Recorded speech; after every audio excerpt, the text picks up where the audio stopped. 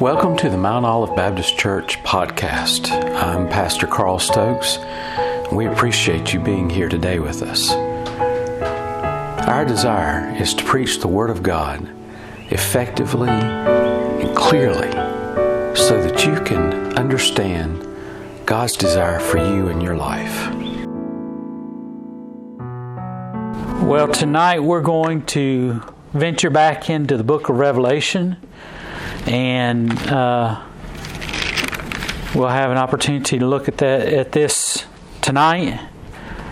We looked at the beginning of chapter 11 in the book of Revelation, and we saw the two witnesses. And tonight we look at the rest of chapter 11 in the book of Revelation. And I know it's taken us a little while to get through the book of Revelation, but it's a little detailed, and I hope that you will pardon our taking so long. And I've looked at how some other folks go through the book of Revelation, and for some, they just skip a whole section of Scripture and move from like chapter 7 to chapter 14. And to me, there's too much that goes on within these chapters to just skip them. Even if we just do a cursory review of what's going on in these, there's so much more to be seen here other than just simply the fact that the different trumpet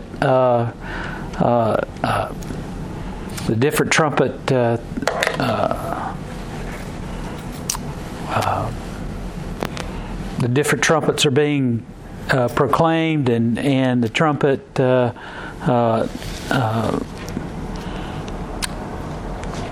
I'm drawing a blank. Excuse me. I'm having a senior moment.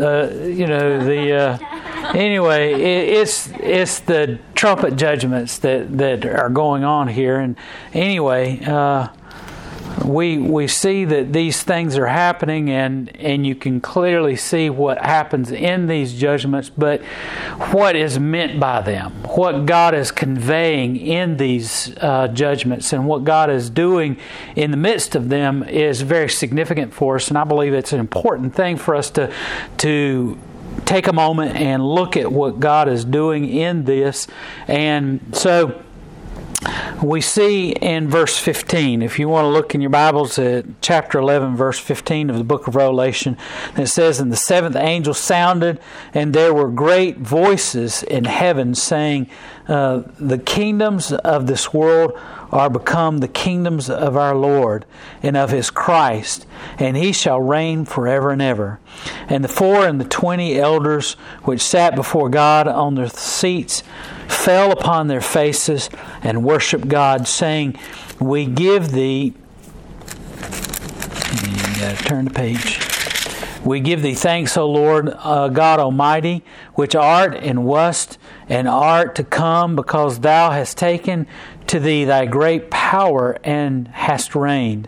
And the nations were angry, and Thy wrath is come, and the time of the dead, that they should be judged, and that Thou shouldst give reward unto Thy servants, the prophets, and to the saints, and to them that fear Thy name, small and great, and shouldst destroy them which destroy the earth. And the temple of God was opened in heaven, and there was seen in His temple the ark of His testament, and there were lightnings and voices and thunderings and an earthquake and great hail." What I need to remind you is that, and it happens several times throughout Scripture, and it is worth noting that the chapter separations and the verse separations to the Scripture is something that was added much later. That when John wrote this, he didn't put in chapter 11 and then start writing. These chapter breaks were put in much later after the Scripture was written, and it's basically so that we could do what we're doing tonight, and that is for me to say, go to chapter 11. We're going to start at verse 15 and start reading. We'd never be able to find together where we were talking about looking if we didn't have these chapter breaks and verses within the chapters. It'd be next to impossible for us to be able to all find the same location, or it could be done, but probably would take some time, and there'd still be some people that would still be lost and not know where you're talking about being, and this just helps all of us to study the Scripture at the same time. And sometimes it seems as though the Scripture is broken up in odd ways, and sometimes it's simply because they don't know what to do with one verse that might seem a little out of place. And verse 19 it seems like one of those. We're going to look at verses 15 through 18 though, and the scene is that of the final judgment in which both the wicked and the righteous will be judged. And this is something that I need to kind of also remind you of, and that is that the people of God, the children of Israel, they have been waiting for this moment forever. They have been waiting for this time of judgment, and they have been looking forward to, and they have been projecting towards this since they became slaves in Egypt. And they have desired that the people that oppressed them throughout history be judged by God. And the mantle of this desire for God's judgment to fall upon the wicked has kind of been taken up by Christians, especially Christians during time of persecution. And it's only natural for us to long for the day in which we are no longer persecuted, the longing for the day in which God will reign, longing for the day in which the right and the righteous will be rewarded for their desire to live for God, and those who are wicked and those who are oppressing the righteous would be not necessarily judged, but would be at least suppressed, at least be prevented from harming those who are righteous, harming those who worship God, harming those who seek to worship God. But it seems as though even today we have a desire for the righteous to be blessed of God and the wicked to be judged. We don't come out and talk about it openly, but it's something that we all desire. I mean, you go down the street and someone cuts you off, or I know when I went to get Christina the last time from college for her semester break, I tend to be someone who follows the speed limit and driving rules meticulously. And I've gotten one ticket in my life, and it was back when I was a young person, and I think part of the reason why I got it was because I was 16, not because I was doing anything particularly wrong, but I wasn't one of those kids that drove up and down the road speeding at a young age. I felt it was a travesty. When I was a young person, my daddy didn't want me on his insurance. So my daddy said, "You got a job, you're going to get your own insurance, and we're going to make sure that you get a good rate, because you're going to start out young and build up a base of good driving with the insurance company, and you'll be able to afford it better." When we went, I remember sitting there, and the guy said, "Well, I'm sorry, but your interest rate is going to be," and he gave me an amount, and it was like twice what it should have been. And I said, "Why in the world is my insurance going to be so much?" And he says, "Well, you're a young man, and you're under the age of 18, or you're under the age of 25. He says, you're going to be paying through the nose, simply because you're a young man, and young men tend to drive recklessly, and young men tend to drive over the speed limit, and young men tend to get tickets. Well, one day I was going to church. We were going on a whitewater rafting trip, and we were leaving at like 5 o'clock in the morning. So we had to be at the church at 5 o'clock in the morning. And you know how early in the morning during the summertime you might drive somewhere for something, and there's a light mist that's falling. It's not really rain. It's not really bad conditions. And I was going about the speed limit, and a cop pulled me over and gave me a ticket because he said I should have been going slower than the speed limit because of the weather conditions. And this is a 4-lane road in Charlotte. And I said, who's the last guy that you found that was going below the speed limit on the street to begin with, let alone the speed limit? I felt like saying it. I said, what I really said was, yes, sir, no, sir, yes, sir, and that's it. But I wanted to say, who in their right mind even drives the speed limit even in good conditions? Because most everybody drove over the speed limit, and you had to drive a little faster than the speed limit just to keep from getting run over. But it was 5 o'clock in the morning, and it was mist and rain, and he could legitimately give me a ticket in spite of the fact that I wasn't really breaking any laws. I think he wanted to meet his quota. But anyway, I was an easy mark because I was a young person, and I didn't fight it. I just went and paid the ticket and got it over with. That's the only ticket I've gotten in my life. And I swore up and down I would never drive recklessly to keep from getting pulled over or getting a ticket. And so when I'm driving down the road on I-75, it gets infuriating when I'm obeying the speed limit laws, and it's like I'm sitting still with people, and even though I'm going 70 miles an hour, the speed limit, and somebody passes by me like I'm going backwards, or I'm sitting still. I mean, they go, so, or you get cut off when they do that to you. You want to sit there and say, I hope you get a ticket. Well, that's a yearning for righteousness to win out, and the wicked to be judged. You're wanting that person that did that to you to receive the judgment that they should receive. Another reason why I don't speed and why I don't drive recklessly when possible. I mean, there was the one time or maybe twice when Robin was pregnant that I went over the speed limit a bit. But I tend not to do that because I said if anybody is going to ticket, there could be 50 cars. I could be one of 50 cars all going over the speed limit if I were to speed.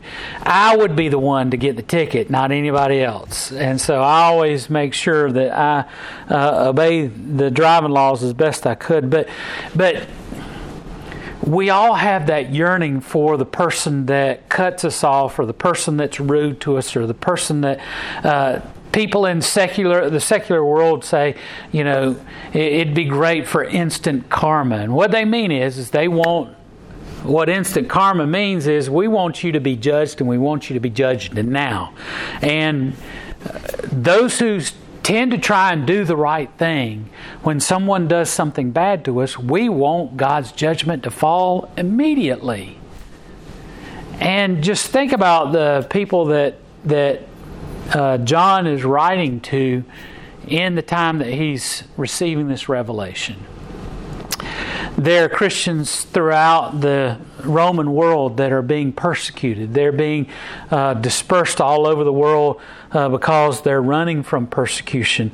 The disciples, one by one, are being methodically executed for their faith. For some time right after the church began, in the Roman world, there was a phenomenon, and that was that Christians were still lumped in with the Israelites, and the Israelites were given a lot of leeway because of the fact that their religion was so old, that Rome and the Roman leaders said, well, we're going to allow them, even though they had the cult following of worshiping Caesar as God, they allowed the Israelites to worship God because they had been a faith for so long. They had followed Yahweh, the one true and only God, for so long. They said, well, we don't want to upend the apple cart and cause them all to revolt, so we'll just let them get by with it. Well, Christians were seen as a splinter group of the Israelites, and so the Christians were allowed to worship Jesus Christ as the Messiah and the Savior, because of that association with Judaism. So, but a few more years down the road, by the time that John is receiving this persecution, it's because of the fact that they were saying the Jewish people were beginning to say, well, no, these Christians, they're upstarts. They're trying to take over things, and they're not one of us. And so, or especially with those who were saying that you didn't have to become Jewish in order to accept Jesus Christ, they were saying, well, they were throwing the Christians under the bus, put it in modern vernacular. They were doing everything they could to quell the Christian faith, and so they had convinced Rome that the Christians were not part of the Jewish tradition any longer, and so therefore the Christians were beginning to receive persecution, especially with the fact that many of the Christians would not profess. If a Roman soldier came up to you and would say, "Who is Lord?" you were to profess that Caesar was Lord, and no other name was allowed to be professed as Lord. You had to say Caesar is Lord. And Christians were saying, when Roman soldiers were coming up and saying, "Who is Lord?" they would say, "Well, Jesus is Lord." I mean, it's so common for us to say Jesus is Lord because of centuries of Christians professing that Jesus Christ is the Lord of their life. But you could receive an instant death sentence if you said anyone other than Caesar was Lord, because you were seen as a traitor and as a insurrectionist. And so therefore the Roman soldier was, as long as you were not a Roman citizen, you were allowed to instantly kill the individual that did not profess that Caesar was Lord. And so Christians were receiving all this persecution, and so therefore they were ready for the end days. They were ready for Jesus to return and bring judgment. They really saw, and again, you have to also remember, they were looking for the Messiah to come and to be the king riding on the white horse, the one who would come in and overtake every nation and every army that was opposing Israel. They were looking for the Messiah to come, and that was a Jewish thing. So they were waiting for the Messiah to come and be reincarnation, quote unquote, a reinvigoration of the Davidic line of the king. They wanted a king once again who would come and take them into that golden age in which King David was king, enlarging the kingdom, and Solomon bringing about the great prosperity of that kingdom. And so they were looking for the Messiah to do that, because all the prophecies said that the Messiah would be the one who was the root of King David, and the prophecy said that God would raise up the descendant of King David once again to be that Messiah. So we have John here professing that that God is bringing about, with the trumpet blasting, that God's judgment is coming. Let me walk with you through this passage of Scripture, because at first it looks like it's a relatively short passage of Scripture. There's only a few verses here, and it seems like there's not a whole lot that's happening here. But I want to go over it with you and let you see all the different things that are happening. So it begins in verse 15 with the sounding of the trumpet, which every time that this has happened, we see the angel that is professing the judgment of God with the blast of the trumpet. But something different happens at this time. Instead of instantly a judgment coming upon the earth, we hear voices that ring out from heaven. This hymnotic response from heaven that we see in verse 15. It says, "And there were great voices in heaven," and there had not been a response to the trumpet sounding in any of the other trumpet blasts that happen. Usually something like a star falling from heaven, or fire falling from heaven, or a great judgment of turmoil happening to the earth. And now you have singers singing. These singers, these loud voices are coming from heaven, and it's a great song that's being offered up. It says that they are saying in heaven, "The kingdom of this world are become the kingdom of our Lord and of His Christ." And so the song that the singers are singing is that the transfer of the kingdom of the earth, the kingdom of the world, is happening. And this is something hard for us to really remember throughout our study of Scripture is that, and we see it particularly at the temptation of Jesus at the beginning of His earthly ministry, and that is that with sin, though God is over all things and God rules over all things, the kingdoms of this world, for the most part, have been the domain of Satan. And at this point in time, at this particular passage of Scripture, with the trumpet being sound, it is a moment of great celebration. These voices are singing out to God praises because of the fact that the kingdom of this world is no longer the possession of Satan, but it is being transferred back to God. Why? Because God has finally said, enough is enough. No longer is sin going to rule in this world. No longer is my judgment not going to be upon the wicked. This world is being transferred to the possession of God. And it says also that God gives the possession of the world, of the kingdoms of the world, to His Messiah. And so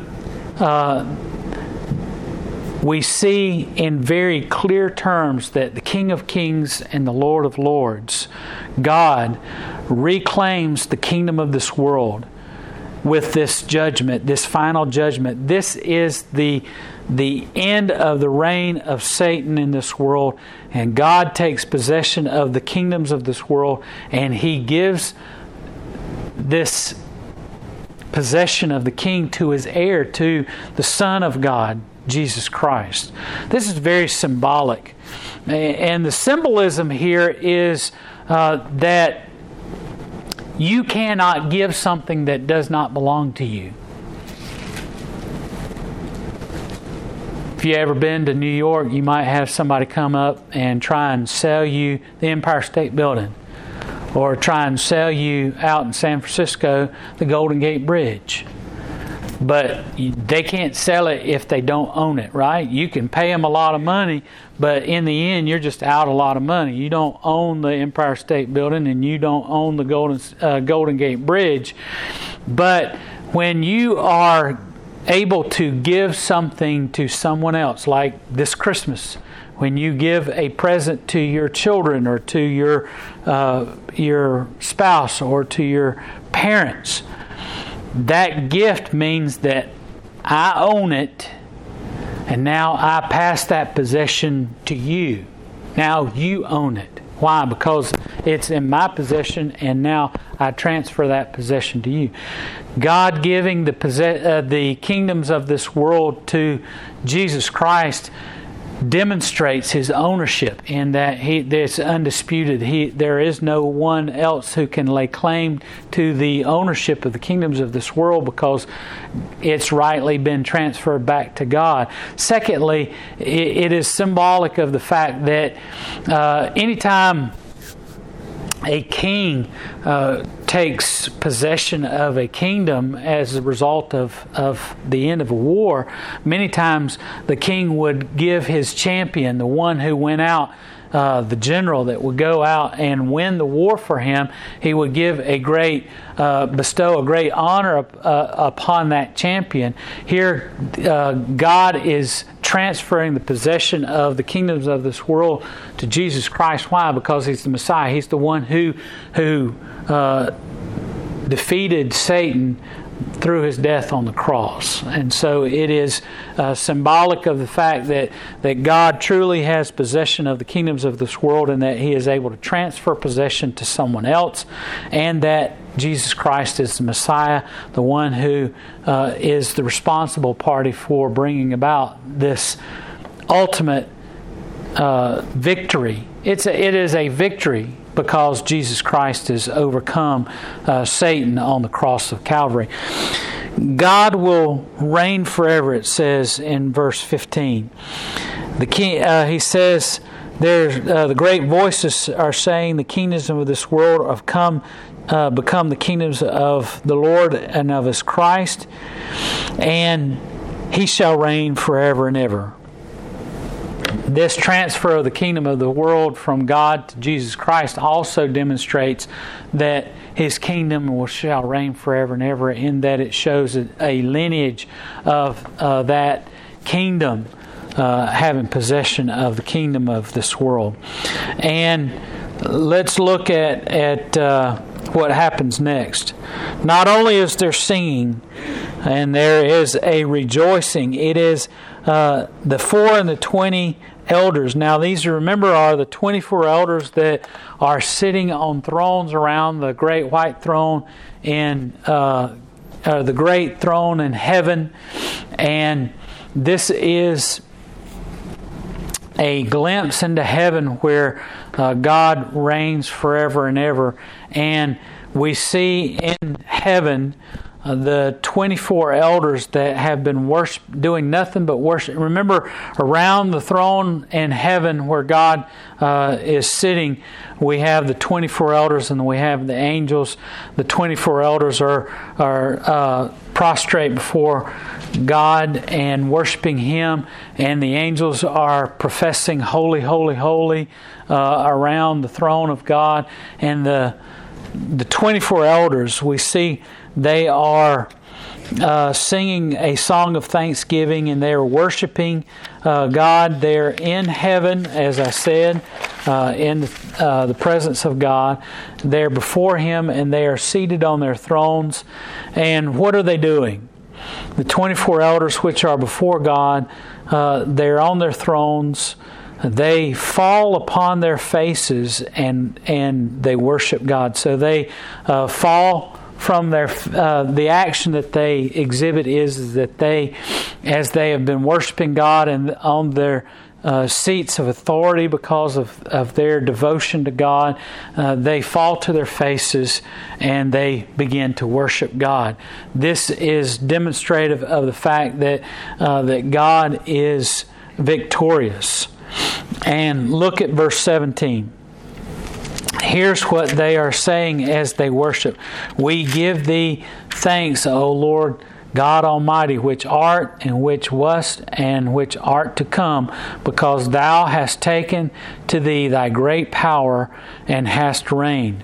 And so we see that they are, as they are worshiping, they're expressing a song of thanksgiving. They're expressing to God a thanksgiving that is demonstrative of all the prayers and all the voices of those who follow after God.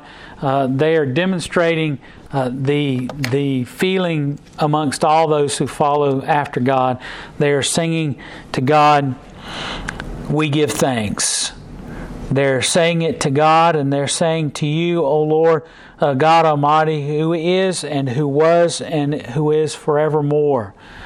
That's got to be a thrilling thing, to be in the presence of God Almighty and to be able to worship Him and to exalt Him, and to then finally be in His presence as He comes to victory over Satan, death, and the grave, and everything else that God has been. This has been a long time coming for us as humanity, but this has been the goal of God since the garden. Ever since sin entered into the world, God has been striving for this moment for all of history for mankind.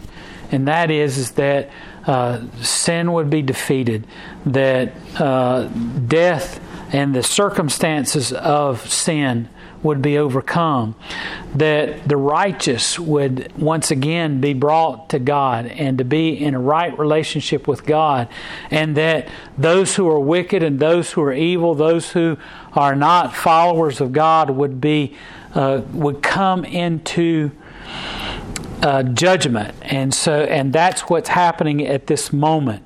They're giving thanks to God because He is who He is, and the reason for that thanksgiving is that the great authority that God is exhibiting, because He's begun His reign. And what is the crux of what it means to reign?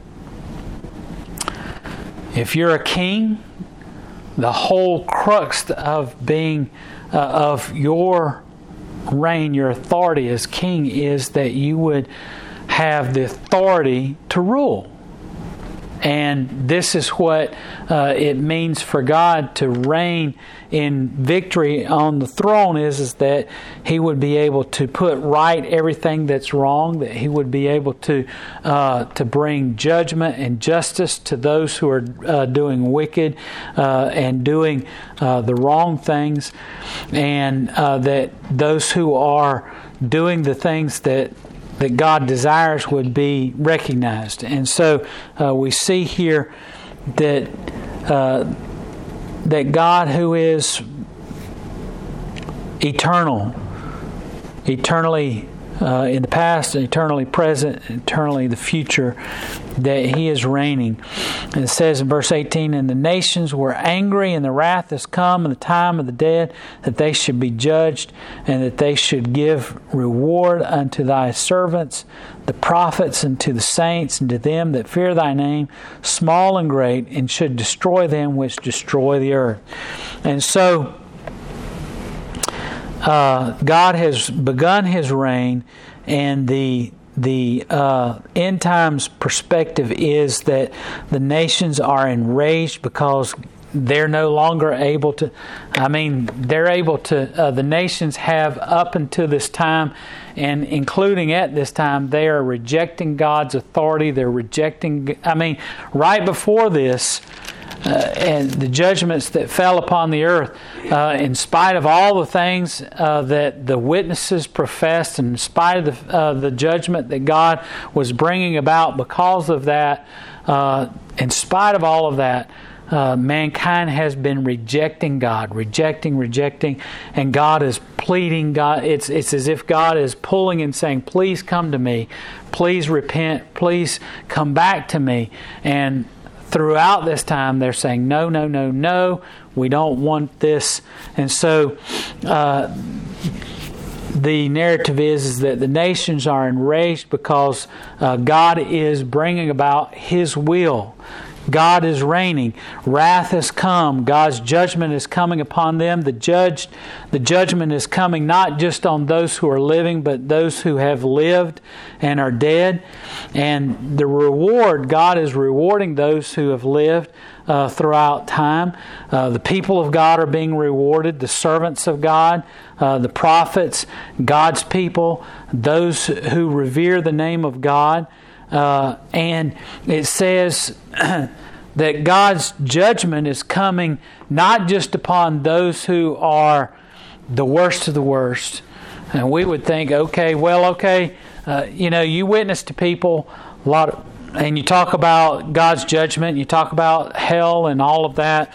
And they'll say, okay, I can understand Hitler being put in hell. I can understand maybe Mussolini, Mao,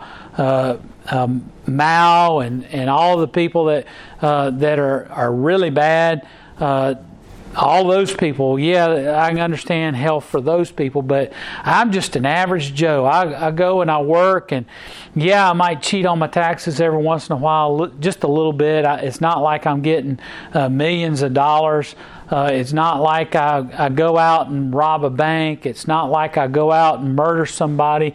It's not like I go out and do all those really bad things. I might every once in a while go and do something a little bit, it's just a little bit wrong. I might receive too much money back at the bank and not say anything to anybody, or I might go to the grocery store and find an item that's been mislabeled, and so I get something that's worth a lot of money for a lot less, and I not say anything even though I know it's wrong. Or I might find something, a wallet or purse out in the parking lot, and I just keep it for myself instead of going and trying to find the person that owns it. I might speed in the car, break the speed limit every once in a while, only when I'm in a real big hurry or it's an emergency. Nothing really bad. But yet God is saying, no, I bring judgment on all those who are wicked, both the big and the small, the unimportant and the important. And more than anything else, this judgment is coming upon those who are, in verse 18, it says, those who are destroyers of this earth. Destroyers of this earth. Basically anybody that sins. Because what's destroying the earth? Sin. The garden was perfect. God created all that is creation. And at every moment that He saw His creation, the sun, moon, and stars, it's perfect. It's good. God saw the earth, His creation, it's good. He saw all the creatures inhabiting the earth, it's good. All the creatures in the ocean, it's good. All the creatures in the air, it's good. All these things are good. And He says at the end, go forth and be fruitful and multiply. All of God's creation is good. The garden, everything is good until Adam and Eve sin. Until sin enters into the world. And death really does come. Throughout all of history, death creeps into God's creation and it is destroying the earth. Verse 18 says that God's victory, God's judgment comes on all those, both small and great, those who are destroying the earth. God's judgment upon the sin of the world exists at this moment, and God is bringing about His victory. And as we move on to the next sections of Scripture, we'll begin to see the implications of God's victory and all that is happening as God brings not just judgment upon the wrong that has been happening, but God's judgment in terms of what will happen to all those who are against God. And we'll see that as we move forward. Well, I hope that's not been too much of a whirlwind. Hope y'all have been able to understand a little bit about that. But the overarching theme of this passage of Scripture, this second half of chapter 11, has been, after we've been looking at God's desire to bring redemption, opportunities for people to repent, we finally see that the time has come to an end and that God's judgment comes. But God's judgment is a victory over the evil, over sin, and that God's redemptive power is finally being realized by those who are followers after Jesus Christ, those who love God, and those who are doing as God desires in their life. And that's the primary theme of this passage, is that God wins. God's victorious. And that's to be worshiped. God, we're to praise God for that. And we see that that all the things that God desires for us to do is for a reason. It's for this moment in Scripture when God reigns supreme.